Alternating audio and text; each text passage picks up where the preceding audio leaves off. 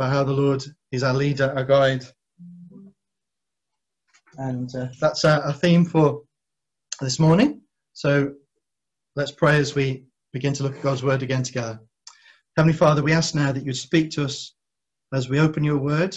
And we pray for the help of the Holy Spirit as we do so. And we pray these things in Jesus' name. Amen. Amen. Don't forget, children, to look out for the picture of a person.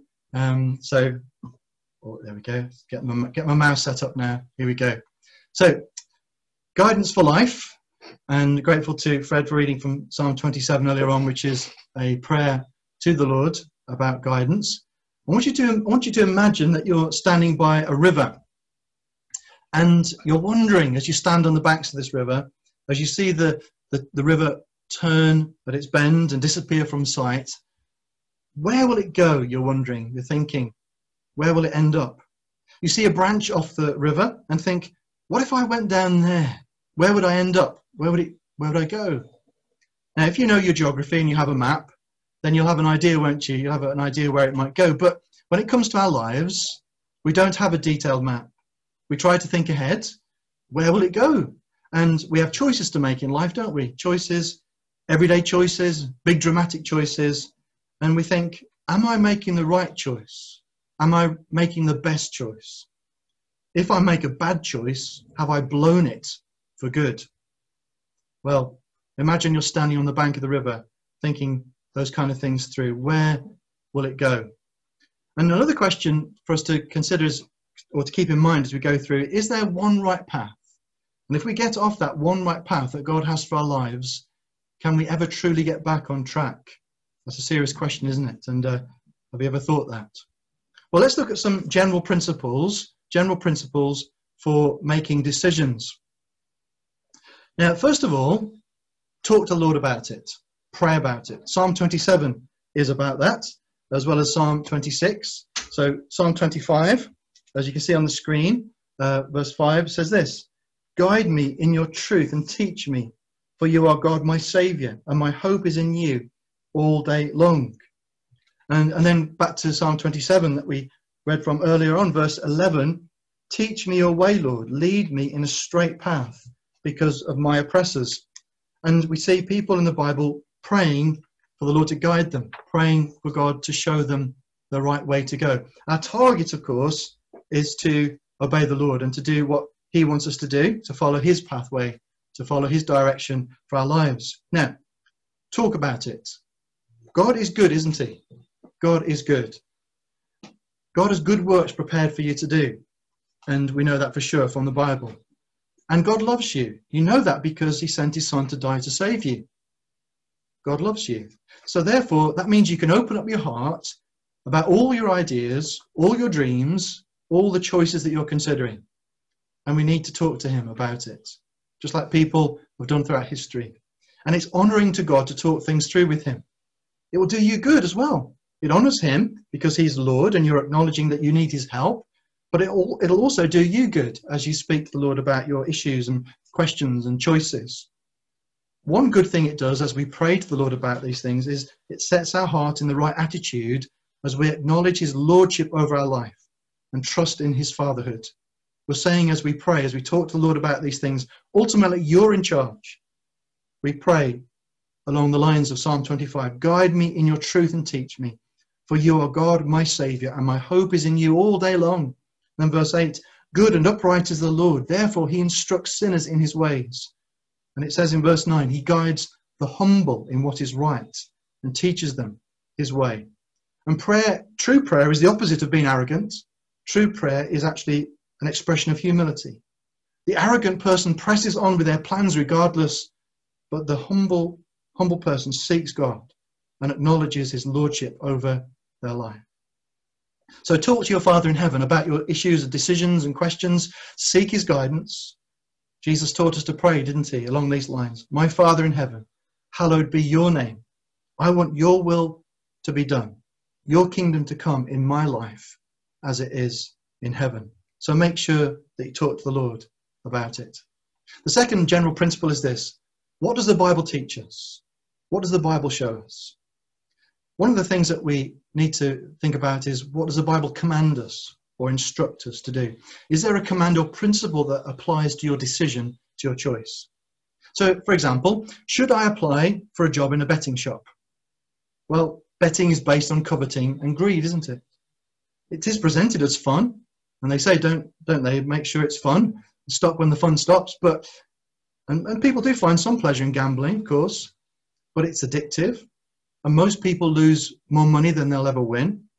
I've seen men totally off their heads drunk coming out of Doncaster Racecourse when I used to work with the Open Air Mission, and scared to go home to their wives because they'd lost thousands and thousands of pounds on a horse. And I think of lives that are ruined with addiction to gambling and debt from gambling.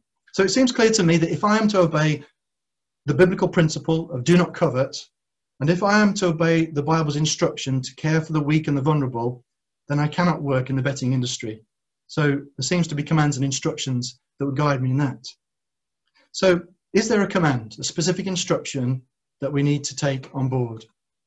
The next thing is, we need to recognize that the Bible contains specific instructions for specific people, often at a specific time. So when we read through the Bible, we see that God tells the Israelites to build a tabernacle and to sacrifice animals. Now, should you do that?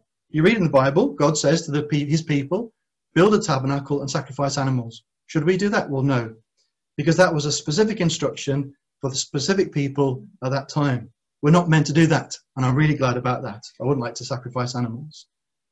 It's clear that this was an instruction to specific people at a specific time.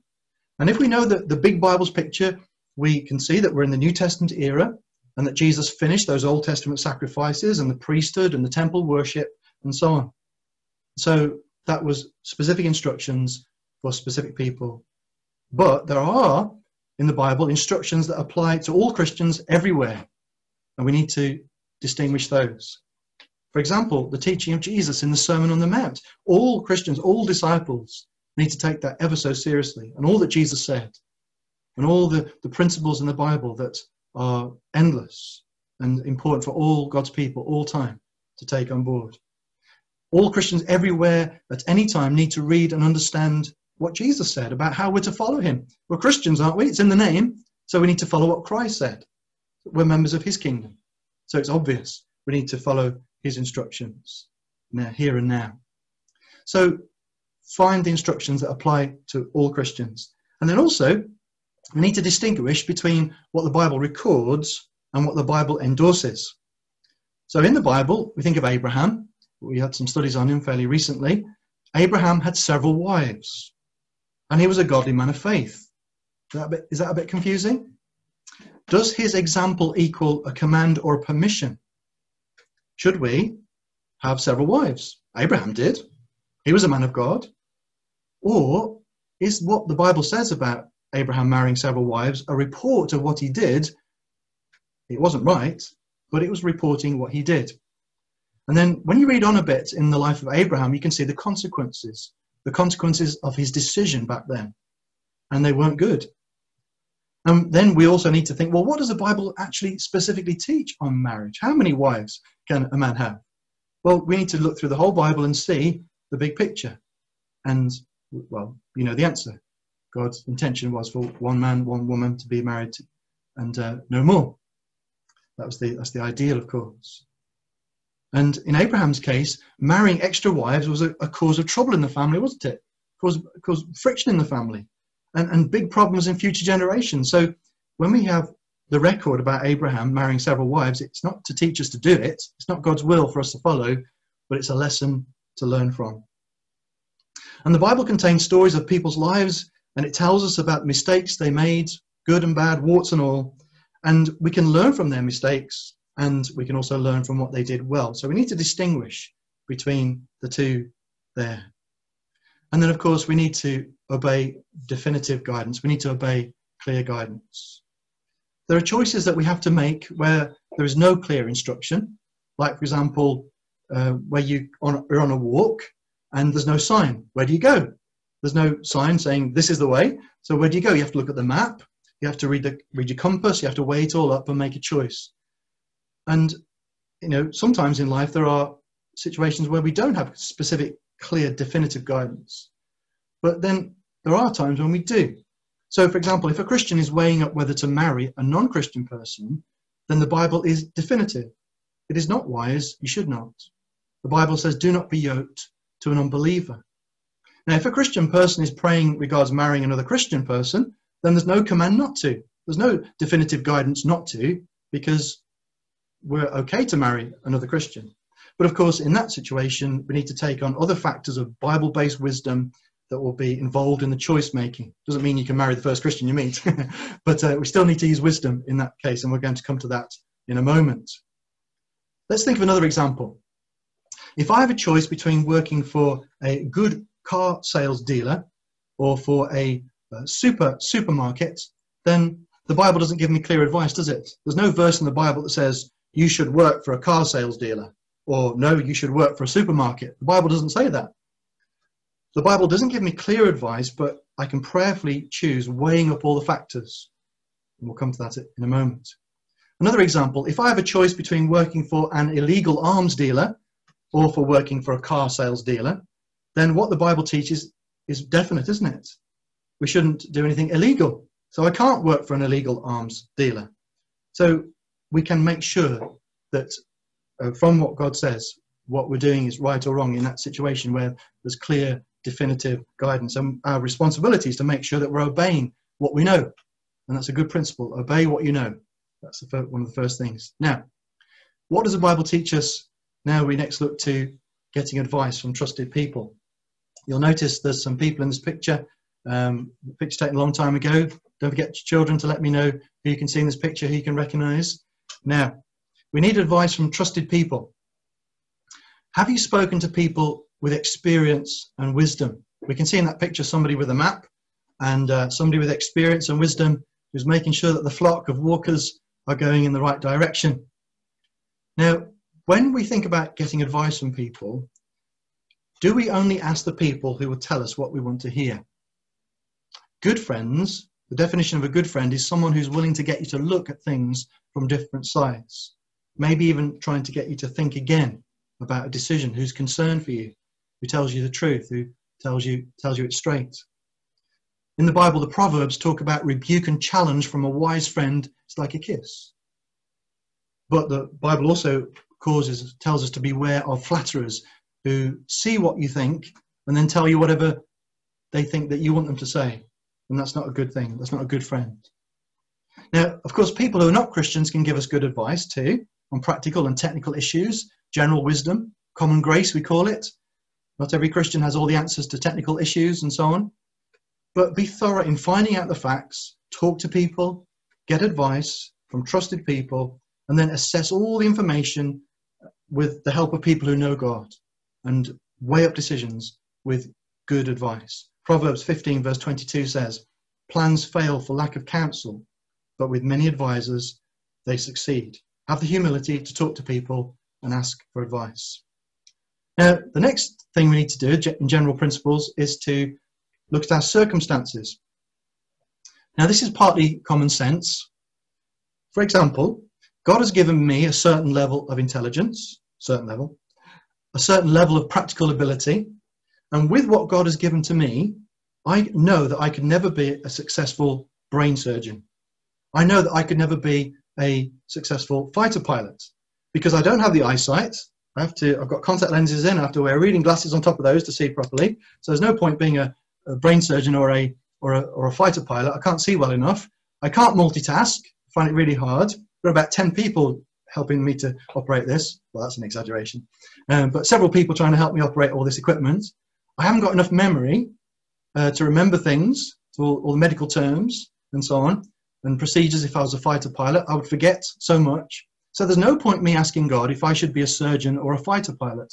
It's not what I am. Hopefully I've got other gifts and abilities, and hopefully I can serve with those gifts and abilities.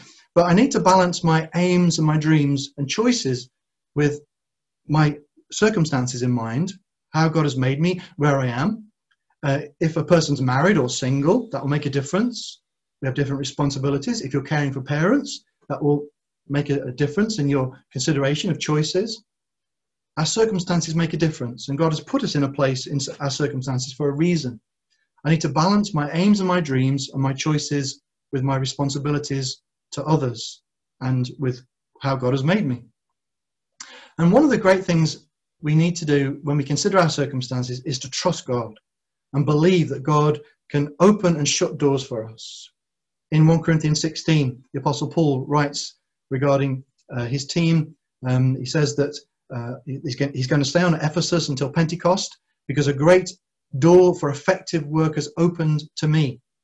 So as a missionary, he was seeing the situation he was in, and a great door had opened for the work of the gospel. So that's why he was going to stay on at Ephesus, even though he had an idea to move on to Corinth.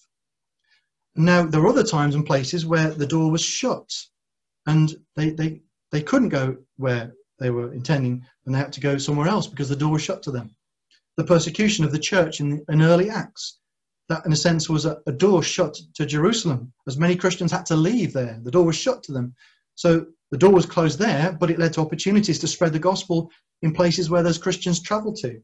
So a door was opened elsewhere, and God was in charge of that. God is in control. We think of Joseph in the Old Testament. Doors were closed to him all around. He was hated by his brothers. He was sold as a slave. He was imprisoned on a false charge. The doors were closing. The prison doors were closing in on him, literally. It was all very difficult circumstances for him. But then doors were opening too. God was in charge. And God's plan was to open this door and that door. And eventually God's plan worked out and Joseph became a great ruler in Egypt. And one day, in Genesis chapter 50, his brothers were gathered to him after all those years, scared stiff that Joseph was going to punish them, this great leader of Egypt. And Joseph said to his brothers, "Don't be afraid. Am I in the place of God? You intended to bring me harm, but God intended it for good, to accomplish what is now being done, the saving of many lives." So we need to trust that when doors close to us, when our circumstances seem to hem us in, that God is in control. And maybe God is actually using those opening doors and shutting doors to nudge us, to guide us in the right direction. The experience of these doors opening and closing can be very tough, but it's all for a purpose. We need to hold on to God's goodness. The doors have closed for us, literally, haven't they, to meet in the church building for so many months. We're exploring ideas of maybe opening the doors so that we can start to meet together. But it's been frustrating and upsetting, hasn't it, when the door closed for us. God was in control of that. It's not taking him by surprise. We don't like it. It's not been a nice experience. But God has a purpose, and he loves us, and he's planned the best for us. So we need to hold on to that fact. So when a door closes on what we had set our heart on, we need to trust that God knows best and to serve God faithfully where we are, where the door is open. And down through the years, many Christians have found that the doors, when they closed and the struggles that they had, were actually preparing them for future doors to open. So let's hold on to God's goodness in the middle of our circumstances when they're difficult. Trust Jesus to be Lord of doors opening and doors closing. And then fifthly, in the general guidelines, we need a dose of patience. A dose of patience. In the end of Psalm 27, it says, "Wait for the Lord, be strong and take heart, and wait for the Lord." We need a dose of patience. Now, some of you, especially you of an older generation, might have heard the phrase, "Don't buy a pig in a poke." Don't buy a pig in a poke. Well, what it means is this: don't buy a pig in a bag without checking out the pig. Now, is there a pig in that bag you can see on the screen? Well, I won't say. But in the olden days, when people went to markets and they were to buy an animal and a little piglet maybe, put in a sack, in a bag, and to be taken home to the farm to feed there and to grow up there on the farm. And of course, the thought is don't buy the pig without actually looking inside the bag to check what you've really got. It might not be a pig in there. So make sure you check. And for those who are interested in a kind of words and so on, the word poke in the phrase "don't buy a pig in a poke" is a kind of comes from the French word for little bag. I can't pronounce it, so I won't bother trying to say it. But don't buy a pig in a little bag. Make sure you check inside first, and make sure you get the pig out to check it out. So when we make decisions, we need a dose of patience to examine and to be careful and look at what we're doing with both eyes open. So a bit of advice there. The other thing is this: we all have cycles of emotion in our normal weekly and monthly rhythm. We all do, one way or another, men and women. And James Dobson, the Christian counselor and psychologist, talked about this reality. And like the waves of an oscilloscope, or if you prefer the waves on the ocean, our emotions go up and down. They go up and down naturally over a period of time. And there are other factors as well, of course, that affect our cycle up and down: health issues, circumstances, depressions, as well as the good things which affect us as we go up and down. And his advice as a Christian leader was this: to never make a big decision when we're feeling really low, nor when we're feeling really excited. Never to make a big decision, a life-changing decision, when we're feeling really low, nor when we're feeling really excited. Always take a step back, wait for a while, weigh things up. Don't make knee-jerk decisions. Have some prayerful patience. Wait for the Lord. We need the discipline of not letting our emotions run away with us. And we need to acknowledge that our hearts can deceive us. Jeremiah 17 verse 9 says, "The heart is deceitful above all things and beyond cure. Who can understand it?" So we need to be aware of our hearts and our emotions. So don't make a big decision with a knee-jerk reaction. Make sure you check inside the bag to see whether there really is a pig in, and give yourself some time to calm down or to get a clear head before you make big decisions. So then, to sum up on these general principles, we can see this, that we need to talk to the Lord about things. It honours him and it helps us to get in the right frame of mind. What does the Bible teach us? Examine that carefully. Thirdly, seek advice from trusted people. Be willing to ask people who will disagree with us and challenge your point of view. They might not be right in the end, but it's good to think things through. And then look at your circumstances and trust that God can open and shut doors. He's the Lord of doors opening and shutting. And then fifthly, then seek a dose of patience as well. A dose of patience. Now, if you imagine all these points as sticks, okay, you need to line up the sticks. Line up the sticks. We need to aim to be praying, to examine the Bible, to get good, honest advice, to be realistic about our circumstances and our responsibilities. And we need to step back to allow ourselves time to think with a clear head.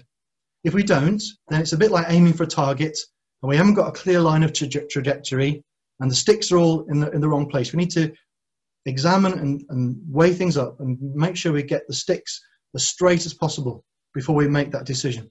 And if we can line up those sticks with our target of honouring God and obeying his will, if we've done all those things and there's nothing that rings alarm bells, the sticks are basically in line, then we can make our choices with faith in God and believe and trust in his sovereignty and go forward with confidence in his will and way. So line up the sticks. Once we've looked at all the evidence, weighed up all the factors, line up the sticks, and then trust God. Move forward. Now, what about tea or coffee? What about tea or coffee, or maybe a cold drink? If someone asks you if you want a drink, do we have to line up all the sticks? Do we have to get our Bibles out and read the Bible and then phone a friend and get some trusted advice? Do we have to do all that we've considered in the general instructions for making decisions? Do we have to line up all the sticks before we decide, yes, please, can I have a cup of tea or a coffee? Well, there are plenty of ordinary, everyday choices that we have to make. Crunching up cornflakes or porridge, a green dress or a pink one? Well, do we have to go through this careful decision-making process with these everyday choices? Well, the answer is no and yes. The answer is no and yes. Now, these are not choices between good and bad things, are they? We don't have to go through a careful decision-making process every time we choose anything, a cup of coffee or a cup of tea. But it's amazing that even in the ordinary everyday choices, they will start, if we're a Christian following Jesus, they will start to be shaped by a growing understanding of the Bible, even the ordinary decisions. For example, the Bible tells us not to be addicted or mastered by things. So if I'm hooked on 10 coffees a day, I'm not doing my body any good, am I? I'm damaging the body where the Holy Spirit lives, and I'm not wise to drink 10 coffees a day. And so I need to make sure that I'm drinking coffee with moderation. So I don't have to get out the 5 sticks and line them up before I answer the question, do I want a tea or coffee? But there are biblical principles that even shape whether we will drink a cup of tea or coffee, or a cold drink or water. The Bible does tell me not to dress up as a woman. So that's very clear. So I can't choose a green dress. I can't even choose a pink dress. Gender distinctions are taught in the Bible, so that's clear there. But a woman is free to choose the colour that she likes. The colour isn't a moral issue. But there is an issue that if a man or a woman deliberately chooses to wear something that is tempting or flirtatious, then that is wrong, isn't it? The Bible's principles would not endorse that behaviour. So even having a cup of tea or coffee or a cold drink or what we wear is ultimately shaped by a biblical outlook, by biblical principles. Not that we have to go through the process of decision making every single time, as I said. But as we get to know the Bible better and better, we won't go through that same long drawn out process. But what will happen is that our thinking will be shaped by the Bible, and it will touch upon even our everyday choices. We will find that even those little choices will be shaped by Bible instructions and principles. God doesn't give us detailed instructions about everything in life. We don't have to follow a list of rules and regulations when we get up in the morning, but even the time we read our Bibles and so on. But we can see that the Bible's emphasis is on teaching us to learn to make good decisions and good choices in our everyday lives based on biblical principles. And so this series of teachings have been about the Bible, and so it reminds us how important it is to get to know our Bibles, how important it is to have our minds shaped by biblical thinking. In Romans 12 verse 2, it says, "Do not conform to the pattern of this world, but be transformed by the renewing of your mind. Then you will be able to test and approve what God's will is, his good, pleasing and perfect will." So God doesn't give us a whole list of instructions for what we do every single day, but he wants us to have our minds shaped by biblical principles and thinking so that we learn to approve what is the best thing to do in any given day. In Philippians chapter 1, verse 9 to 11, "This is my prayer," Paul says, "that you may be able to discern what is best and may be pure and blameless for the day of Christ." So let's pray that we'll be discerning people, even over the ordinary, everyday choices of life. So then, let's get back to the river. We're standing by the banks of the river, and the Bible doesn't, or God rather, doesn't want us to, if you like, just stand there and do nothing. He doesn't want us to kind of stand by the banks of the river of life, forever wondering where that river goes. He certainly doesn't give us a detailed map for our lives, does he? In great detail. What we need to do generally is, as we stand on the banks of the river of our lives, we need to get into the boat and we need to start paddling. The overall direction of our lives will be shaped by making wise and godly choices every day. Sometimes we get a bit paralyzed by thinking, where's this river going to go? Where's it going to turn? Where will that branch take us? Whereas what God wants us to do is to get into the boats and just obey him with the next choice, and then paddle the next good choice, paddle the next good choice, paddle the next good choice, and keep going, making good and wise choices in the ordinary everyday things of life. And as we do that, we will find that our lives, the journey of our lives, is shaped by those godly choices every day. Now, of course, there will be bigger decisions to make. There's going to be a fork in the river here, a fork in the river there. But even there, our learning to make good choices in the everyday will help prepare us for those big choices when we do have to get those 5 sticks in a row and to make those big, important choices. You see, if we're being stubborn and not listening to God in the everyday, if we're just going on in arrogance in our everyday lives, we will struggle more to do what's best in those major choices of life. Now, the question we put earlier on, is there just one right path? And if we make a big mistake as Christians, will we ever get back on to that one path again? Will we forever have to settle to second or third-rate Christianity or third-rate Christian life because of our mistake? Well, I don't think it's as black and white as that. The Bible doesn't present that picture. If we look at the way that God used and developed all sorts of messy lives in the Bible, think of Jacob, a man who was so devious he could hide behind a corkscrew. Think of some of the other messed up lives that Jesus touched and transformed. Demon-possessed prostitutes. Peter the proud who deserted and denied Jesus 3 times. So it's not as black and white as making a wrong decision and then it all being messed up. The question is this, the most important question is, are you humble before God and repentant of your own sins now? That's the only real big problem for you to be guided in God's will. Are you humble before God and repentant of your sins? And if you are, then the key thing is this. Where you are right now, what is the next choice you're going to make? Now, of course, we can learn lessons from looking at the past, but there's a very true sense in the Bible in which we're told to not look back, but to look forward. And so the question is, what's the next godly choice you're going to make? You made mistakes in the past. You let God down in the past. But what's the next good choice you're going to make? Philippians 3 verse 13 says, brothers and sisters, I do not consider myself yet to have taken hold of it.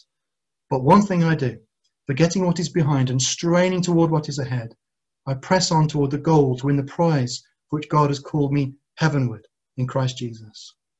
I press on, forgetting those things which are behind and pressing on. Now, of course, we do have serious responsibility for our choices, and we do need to repent where we make bad choices, wrong choices. And no one gets it all right. None of us do. But thank God he forgives us, and he's able to overrule and even to weave our mistakes into his will for our lives. And how he does that, we don't know, do we? But he does. And we can forget what is behind in that sense and make our next good decision for Christ and trust in God's sovereignty and his love. So right now, get into the boat. Get into the boat, everyone. Get the paddle and make your next good choice. Paddle for the glory of Jesus and keep on paddling like that. And one day you'll be able to look back amazed at how the Lord has led you. Should we pray?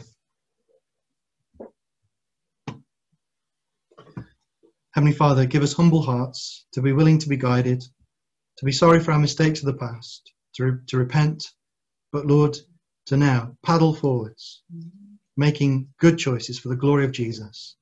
And we pray for your help to do this, young and old alike, in the name of our Saviour. Amen.